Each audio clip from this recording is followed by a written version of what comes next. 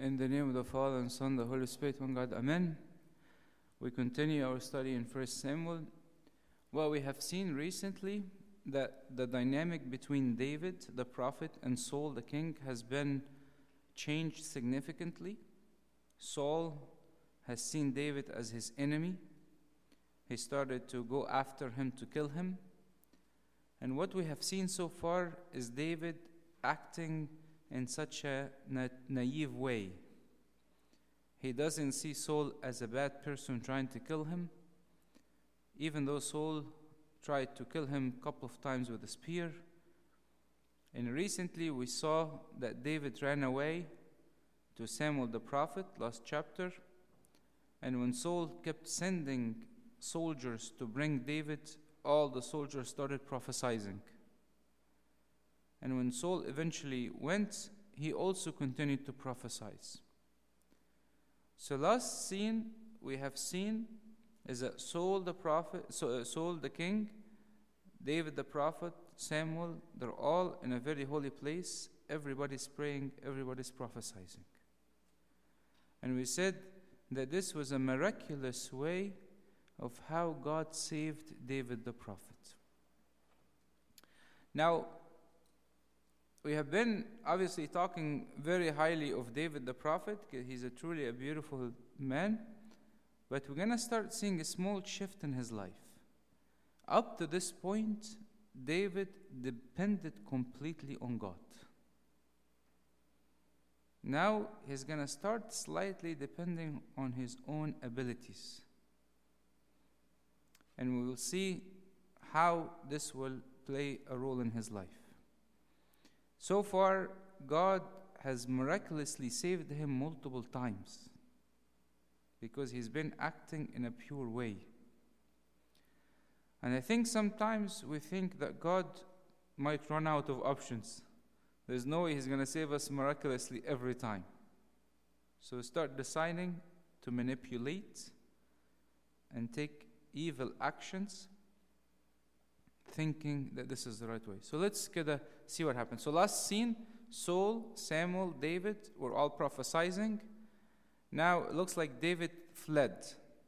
So then David fled from Naioth in Ramah and went and said to Jonathan, "What have I done? What is my iniquity? And what is my sin before your father that he seeks my life?" So what Jonathan did after he ran away from Ramah, where Samuel was, he ran to his friend Jonathan. Jonathan has been so nice to David, right? He's been his best friend. But David started almost getting his anger on Jonathan. He told him, "What have I done? What is my iniquity? Why is your dad trying to kill me?" It looks like David started slightly to allow himself to be fought by these thoughts. Jonathan hasn't done anything to him. Jonathan loved him. Jonathan always been with him. He came obviously to Jonathan, his friend, which is a good thing because he's his best friend. He can vent with him. But I'm just talking more about David. David the prophet, once at this point, he started a bit to start looking at things from a worldly way. What have I done? He could have looked at all the miracles that God has been doing with him so far. That God just saved you from 3 groups of soldiers that want to try to kill you. He could have went and celebrated what God is doing in his life. But he went to Jonathan, which is fine also, and he opened his heart to him. I want to guys tell you something about this quickly. In every action, there is different levels of behavior, and they are all within the commandments. For example, if I am struggling with somebody, the ideal, the most beautiful, is to forgive and forget. Forgive and forget. Forgive and you remember doesn't count. Okay? Now the second action, maybe say, "Well, I can't forgive." Then Jesus said, "Go talk to him. Go talk to her." What if we can't work it out? Well, find a mediator. What if we can't? Find a buna. All these are within the levels of the command. Same thing with David here. He had different options. One option, he could have just thanked God for saving him from Saul in a miracle. A miracle just happened to him. But he ran to Jonathan to vent and to try to talk about the problem, which is also not a bad option, but it's not the ideal. It's not the top. All within the level of acceptable communication as the children of God. So all I'm telling you this because I don't want you to feel like if I don't hit the highest mark, then I am not doing the commandments of God. No. All these are acceptable path within the commandments of God. So Jonathan said to him, by no means you shall not die. Indeed, my father will do nothing, either great or small, without first telling me. And why should my father hide these things from me? It is not so.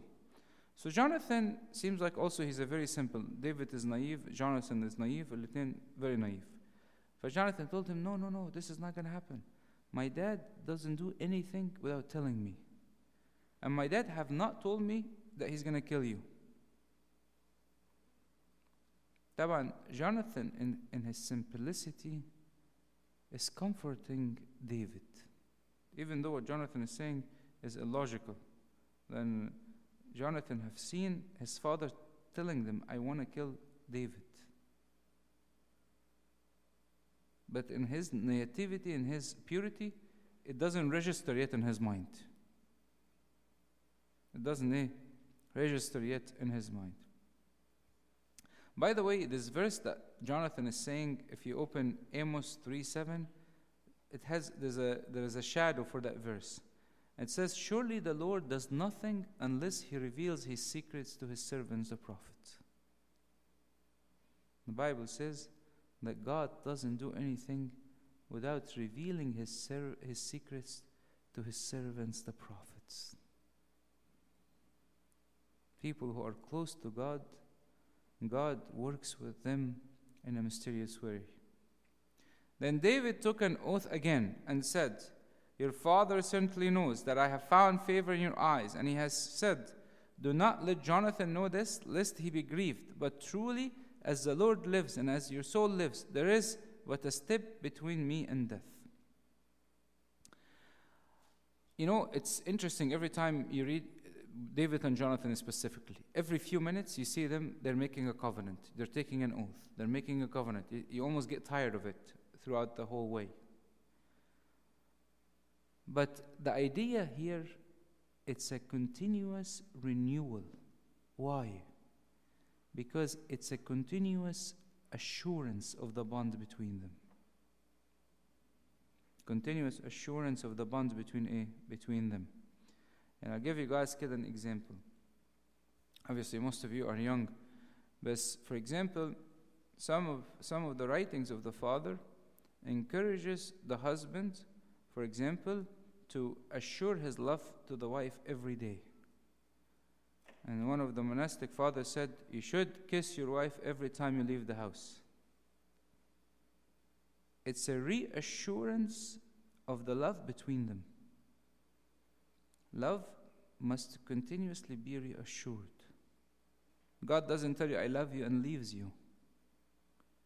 Every period you find grace, you find new words, you find new ways to pray to God. You find new miracles in your life. You find new more forgiveness. You find new mercies in your life. You learn something new that kind of opens new doors for you to pray to God. Every a while, God renews and assures your love to him. Every time Jonathan sees David vulnerable, he says, let's take an oath. Let's make a promise. Let's take an oath. Let's make a promise. In certain situations in our life, people in front of us needs a continuous reassurance. David here is responding to Jonathan though. Jonathan told him, Dad won't do anything without telling me. What is Jonathan telling him? Well, Dad knows how much you love me. So he probably, if he wants to kill me, he's not going to do it so he doesn't sadden you. He's going to do it behind your back. He's going to do it behind your back. Honestly, I'm not going to lie to you, but when I look at this verses, I really appreciate how Jonathan and David talk about Saul. A lot of times people come and say we have an issue distinction between judging and venting, or talking about our problems. This is a perfect example. None of them insulted Saul. None of them accused him of different intention than the facts. They never said Saul is evil, what is he doing? None of this stuff. It's all talking about a situation and how can we deal with it. A situation and how can we deal with it. The other thing I want to tell you also is, even though David is spiritually considered to be strong, he just came from a beautiful retreat with Samuel the prophet. But even though he's very strong spiritually, he's still very vulnerable. And he's still worried, and he still feels that he needs to go get help. And sometime in our spiritual life, if we don't live an authentic life with our true self, we struggle a lot. I could be spiritually strong and I could be struggling with somebody. And I could be trying to get solutions. And I could be trying to find ways to solve the problem. That does not make me less spiritual. So Jonathan said to David, whatever you desire, I will do. Basically, when Jonathan saw that David is a bit kind of heated in the conversation, I don't, like, when we read a passage from the Bible, if you want to add noises to it or volume to it, it will make more sense, right? So if David comes and tells him, what have I done? Why is your dad trying to kill me? Okay, and Jonathan said, no, don't worry, that doesn't do it without telling me. And David tells him, no, he's not going to tell you, obviously, because he doesn't want to make you sad. This is kind of the volume that they're talking with. So then Jonathan, very smart, he told him, what is it that you want? This question is extremely important. When you see somebody angry and you cannot contain them, stop for 1 minute and ask them, what is it that you want? Because it's very easy for people to attack others, to talk about the past, but to ask them what they want, it makes them think for 1 minute. It's so easy, by the way, for anybody to criticize any system. But to come up with their own system of belief, it's the hardest thing. That's why here he told him, what is it that you want? It's a good question. It's a good question. It's also a question for us. If God comes and tells you, whatever you want, I will do, what would we say?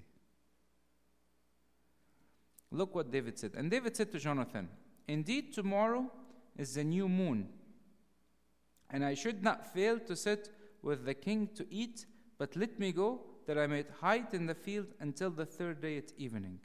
So what's happening here? In the ancient Israel, there were a feast called the new moon. That in the beginning of every month, the first days of the month, it was a joyous occasion. You will see this in Numbers 10:10 and 28:11. And people actually used to offer burnt offering. So what happens is, the moon would appear so clear in the western sky at sunset. And people actually have a festival at the beginning of the month. Now, the key thing is, nobody knows how long it would take for the moon festival. It could take 2 or 3 days, because you don't know when the moon will be fully apparent. So it used to be a festival. They will offer a burnt offering, and then the king will sit with all his leaders on a table to eat. So obviously David is the king's son-in-law. He married his daughter. So he's expected to be at the meal. So David is scared, because he said, if I go to that dinner, the king might kill me, and it'll be a problem. So he told Jonathan, look, tomorrow is the feast, and I'm going to hide in the field. I'm going to hide where? In the field. I'm going to hide in the field, and he's going to tell Jonathan exactly what to do. I just want to best explain one idea quickly. When he's telling him tomorrow is the feast, he doesn't mean tomorrow like to. So in the Jewish time, the day starts from sunset. So if him and Jonathan is having this conversation at 1 p.m., for example, tomorrow could be tonight. At night, after 6 p.m. is the night. Okay? So he's telling him tomorrow means probably tonight. I'm going to hide in the field. Okay? David will hide in the field until Jonathan tell him if he's safe or not. So he tells him, if your father misses me at all, then say, David earnestly asked permission of me that he might run to Bethlehem, his city, for there is a yearly sacrifice there for all the family. Look, here is David is encouraging his friend to lie. And he's also lying. He's not going to have a festival with his family. There's nothing planned. He's going to hide in the field and telling Jonathan, lie to your father. And that's when I was telling you earlier, this is a chapter where David slightly started taking matters in his own hands. Once you find yourself justifying lies, justifying things that you wouldn't usually do, you have to be careful. Now I'm depending on my own self. You're going to tell me I'm going to lose. Yes, you will lose. But you will keep God by your side. And He will miraculously save you like He saved David from Goliath. He saved him from Saul the last time. If He says thus, it is well, your servant will be safe, but if he is very angry, be sure that evil is determined by him. So basically, Jonathan told him, David told him, look, you guys are going to sit at night, I'm going to be hiding in the fields. When you're eating, if David misses me, if Saul misses me, then I'll come. If he's angry and he's showing that he wants to kill me, then let me know so I could run away. Therefore you shall deal kindly with your servant, for you have brought your servant into a covenant of the Lord with you. Nevertheless, if there is any iniquity in me, kill me yourself, for why should you bring me to your father? So what is David telling him? David telling him, look, you're going to sit with your father at night, during dinner, and you're going to talk. And if you see your father angry, then it means he wants to kill me. Now, if your father gives you good reason why he should kill me, then you yourself come kill me. Because why should you even need to bring him to the fire? If I did something wrong, you should come and kill me. Okay? But Jonathan said, far it be from you, for I knew certainly that evil was determined by my father to come upon you. Then would I not tell you? So Jonathan comforted him, told him, look, if I truly know there is any evil coming at you by my father, I will tell you. So Jonathan agreed to David's plan. I want to tell you guys something about Jonathan. Jonathan has not committed a single sin yet in the Bible. And this is probably the weakest point. He loved David so much, and he wanted to try to comfort him and calm him down, that he agreed on a lie. The intention are good, and the heart is good, but the method is wrong. The method is wrong, and that doesn't justify it. So David said to Jonathan, who will tell me? Or what if your father answers you roughly? So David obviously is very worried. He told him, okay, if Saul is angry at the table, who's going to tell me? If you come out and tell me, Saul will know. And he could bring soldiers and catch me. How would you know? So look at what happened. And Jonathan said to David, come, let us go out into the field. So both of them went out into the field. Jonathan, master at calming David down. David, again, think about the volume. David's telling him, who's going to tell me? Are you going to tell me? What if your father is angry? So Jonathan told him, okay, calm down, okay? Let's go out to the field. Let's go have some coffee, have some tea. Calm down, man. Everything will be fine. This is, by the way, such a wise action from Jonathan. Sometime when you notice the person in front of you angry, it is dangerous to keep them speaking. Dangerous for you, dangerous for them. Because when they speak while they're angry, they might make more mistakes. And then, if you continue to hear them while they're angry, eventually you yourself could lose your peace. So when you find somebody angry, tell him, wait until you calm down and then let's talk. Obviously, they can't stand that when you ask somebody to do this because they're angry. But it is the most beneficial thing to them at this moment. Because they're going to sit by themselves and feel that their anger is rejected, is not accepted. And what Jonathan did was extremely wise. My advice to all of us, do not hang around when people are angry. Don't hang around with people who are angry. Actually, I remember His Grace Bishop Yusuf of Southern Raisi, in one of the lecture he gave to the clergy, he mentioned this point. He said sometimes somebody will call you and they're very, very angry, screaming. He said it's not good to listen when somebody's angry.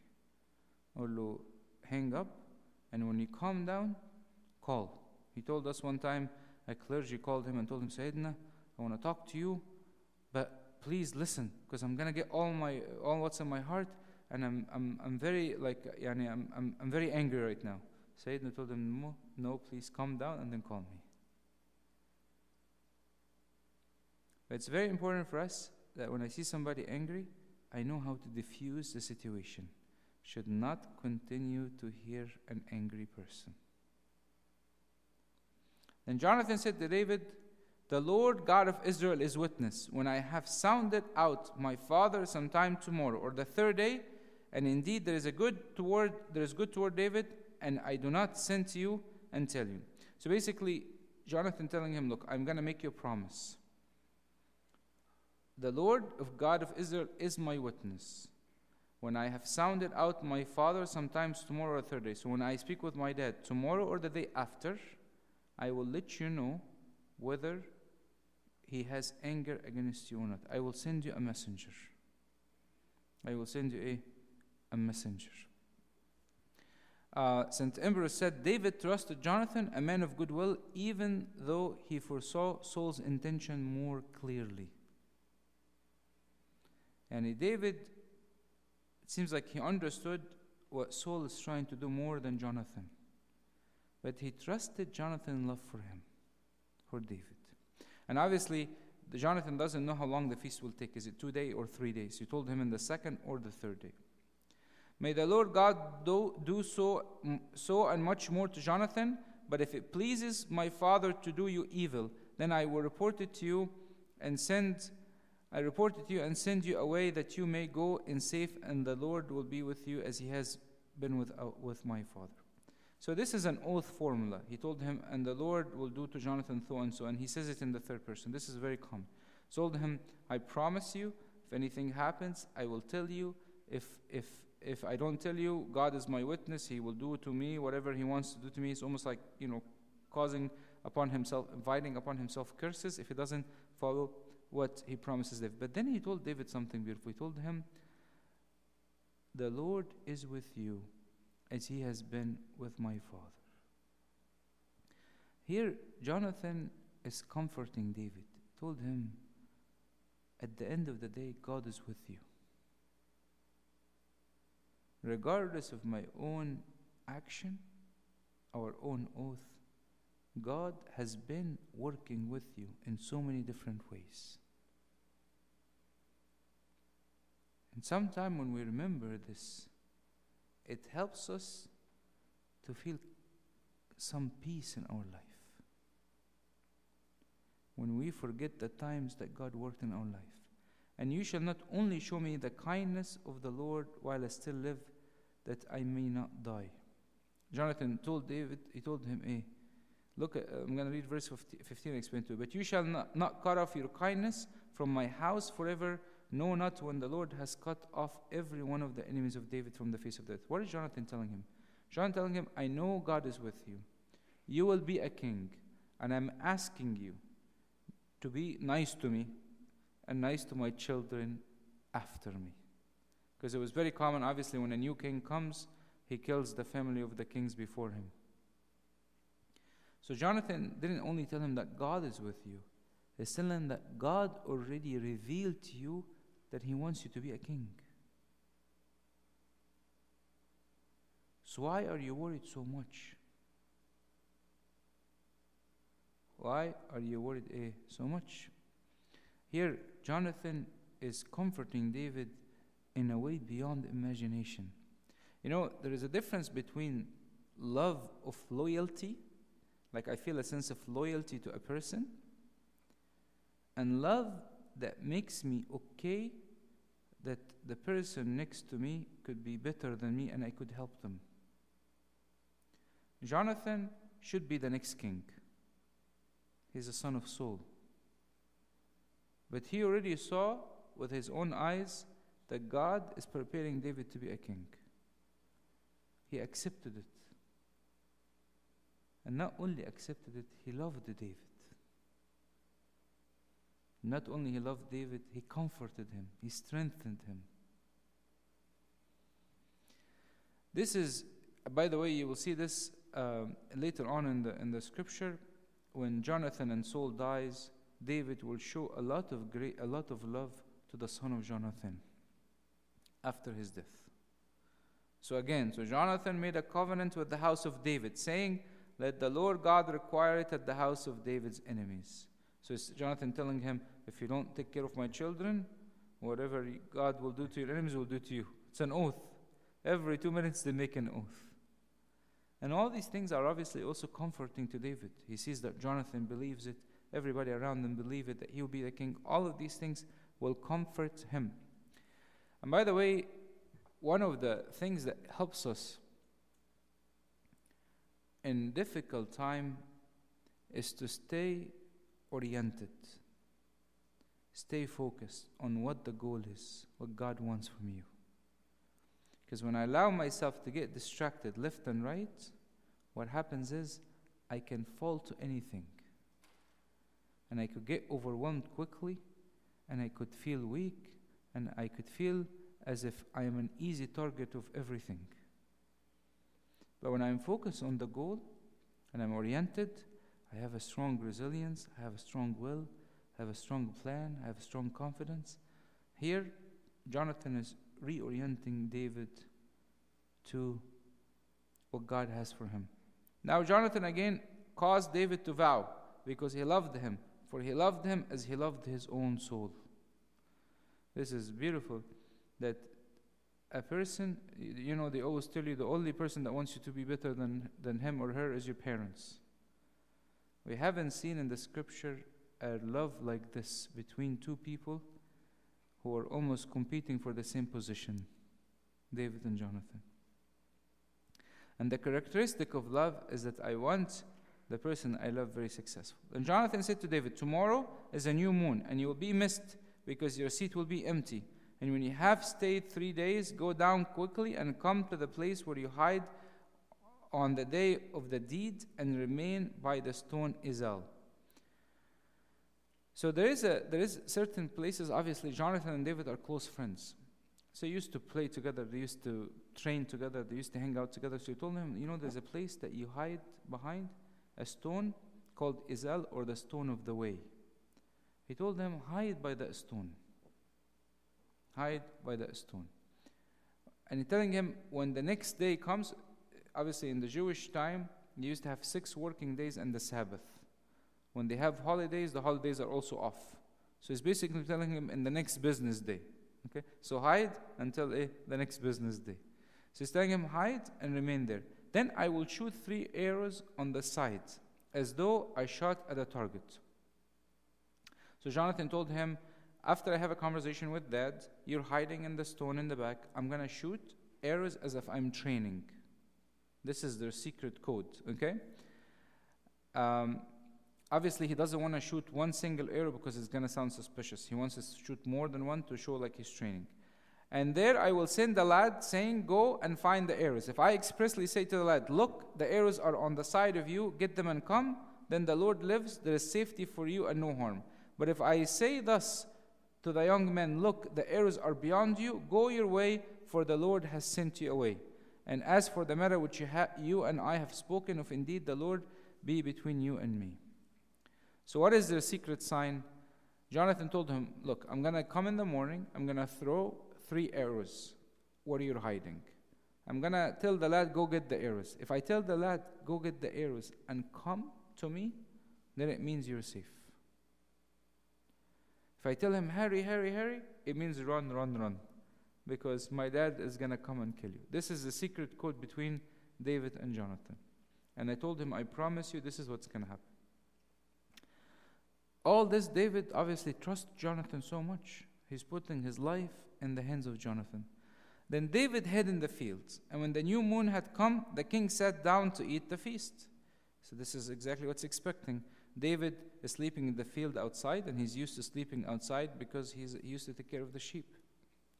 Now the king sat on his seat, and as the other times, on a seat by the wall, and Jonathan arose, and Abner sat by the Saul's side, but David's place was empty. Obviously, Abner is the head of the army, so he has to sit next to the king. And Jonathan was sitting there. When he says, like, stood next to Jonathan, stood means he was just like sitting next to him.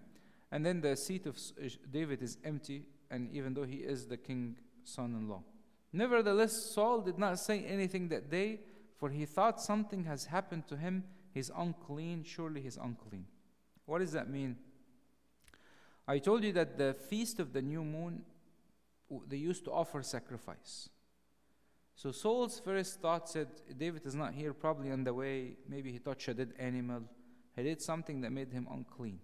So whenever you become unclean, you cannot come and join the meal. You cannot come and join the sacrifice. So he said, probably he just couldn't make it today because he became unclean. This is the justification he gave in his head. And obviously you can see this in Leviticus 7:20 and Numbers 9:6, and many of the old books, the laws of Moses talks about the Feast of the Moon. And it happened the next day.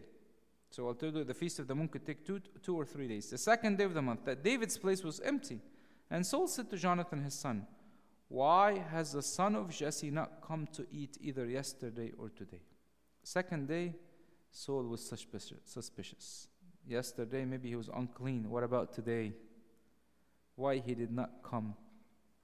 St. John Chrysostom said something beautiful. He said, by Saul referring to David as son of Jesse, Saul attempted to diminish David's glory by putting his low birth on display. Jesse was a very poor guy. So he's saying, what is that son of Jesse? He could have said, what is David, the soldiers, the killer of Goliath? He could have said something else. But he said, what is that? This is what Saul is saying. Taban, his language expresses what is in his heart. And maybe all of you guys maybe notice this with your family.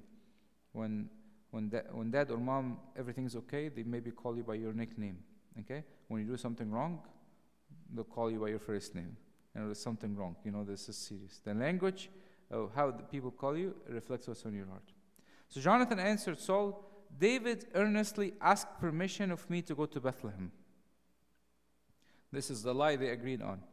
And he said, please let me go, for our family has a sacrifice in the city, and my brother has commanded me to be there. And now if I have found favor in your eyes, please let me get away and see my brothers. Therefore he has not come to the king's table. Obviously, a family feast is a yearly gathering. So it was held once a year. So the excuse they give Saul is a good excuse. Okay?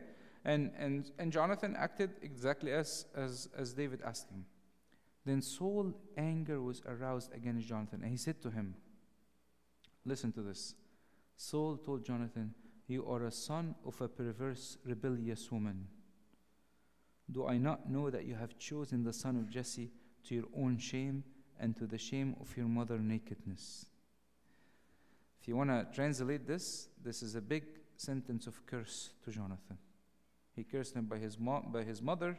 He cursed him by himself. He's basically telling him, you are stupid. You are rebellious. I know that you have chosen to be friend with David over protecting your own kingdom. Here, he's telling him these are tough words to insult his own son in front of everybody on the table. And when someone like Saul is full of evil, he can easily turn even against people that whom he loves. Evil has no limit. Evil has no limit. We know even in the story, for example, of many emperors in the Roman Empire, some emperors have killed their mothers, their fathers, their wives. Evil has no limit if left unchecked. For as long as the son of Jesse lives on earth, he shall not be established, nor your kingdom. Now therefore send me and bring him to me, for he shall surely die. Here is a big problem. What is the problem? Samuel already told Saul that your kingdom is over. You no longer will be king. Already told him that. But Saul did not believe Samuel, the one who brought him to the place where he is. And he thought that he could use his human ability to protect his kingdom. Sometimes we forget our beginnings. And after God brings us to a good place in life, this, by the way, will happen also with David. We start distrusting the main sources that brought us where we are. I've experienced, for example, how integrity, how honesty, how hard work makes a difference in my life. And then I start to pick up some random things, some random ways where people want to make easy money and forget the value of life and the real meaning of success and the meaning of value-added work, so I could make more money. And I forget from where I have started. I remember, for example, when I started my beginnings with God, I used to take a lot of spiritual retreats to build myself up. When I get older, it's only vacations. I forget the beginnings from where I've started. Here, this is what's happening with Saul. And Jonathan answered Saul, his father, and said to him, "Why should he be killed? What has he done?" Jonathan here is protesting. It's taking obviously a lot of courage for Jonathan to speak this way to his father king. Then Saul cast a spear at him to kill him, by which Jonathan knew that it was determined by his father to kill David. Can you imagine? Saul was going to kill his own son. This is what anger does. This is what anger does. Can lead people to things they have never ever expected to do. That's why His Holiness Pope Shenouda used to say, do not ever make a decision in rush or in anger. Usually they are not decisions of God, they are decisions of the devil. So Jonathan arose from the table in fierce anger and ate no food for the second day of the month, for he was grieved for David because his father had treated him shamefully. Can you imagine? Jonathan, he got up and he was angry for who? For David. He wasn't angry that his father tried to kill him. He was worried about his brother, David. He was also probably shocked from the way his father acted, but his heart was fully concerned about David. And what did he do? He did not eat, almost fasted, for the sake of his friend. It is beautiful when sometimes people come and tell me, Abuna, I know somebody is struggling. Would you allow us to fast and pray on their behalf for a couple of days without them knowing? This is true love. Without him even knowing, I am fasting and praying.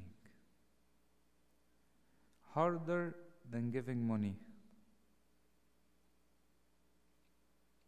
It is an active humiliation of my own soul for the sake of those who are in need. And so it was in the morning that Jonathan went out into the field at the time appointed with David, and a little lad was with him. This is what they agreed on, next warning day. Then he said to his lad, now run, find the arrows which I shoot.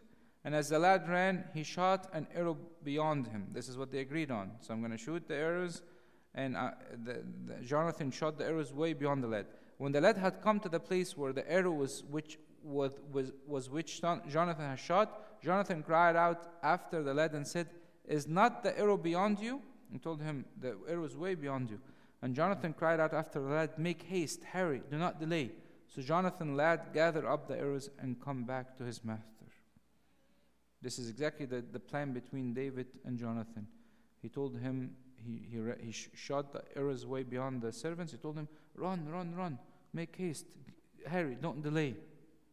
This is the secret language between David and Jonathan. But the lad did not know anything.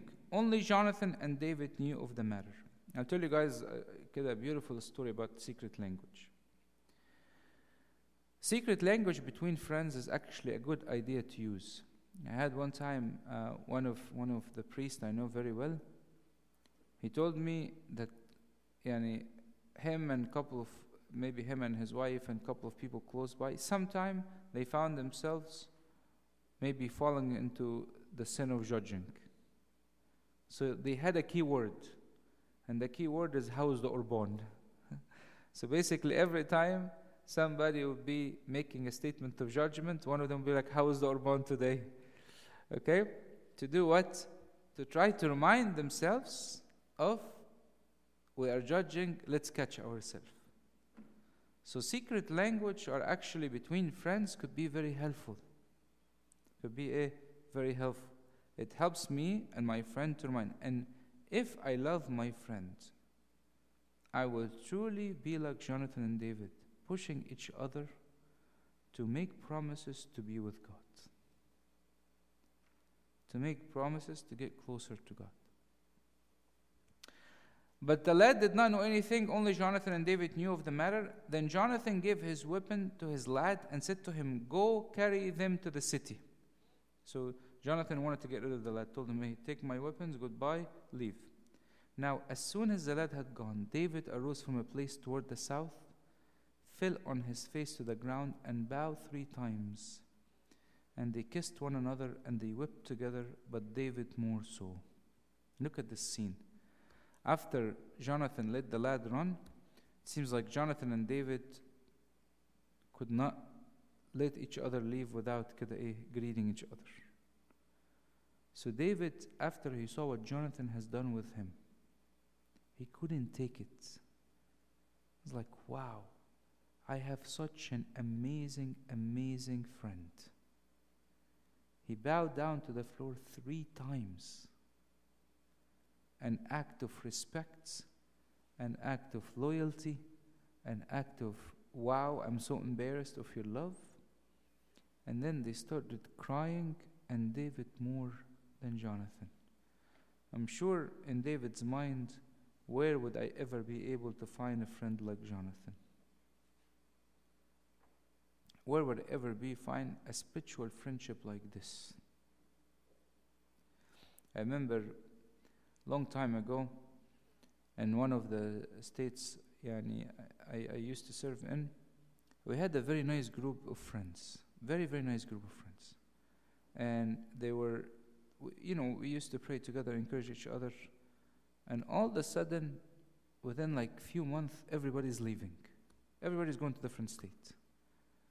And like our head servant came and told us, this is common in life, where God will bring few people together, strengthen each other, and then let them leave to go to do their own work in separate places.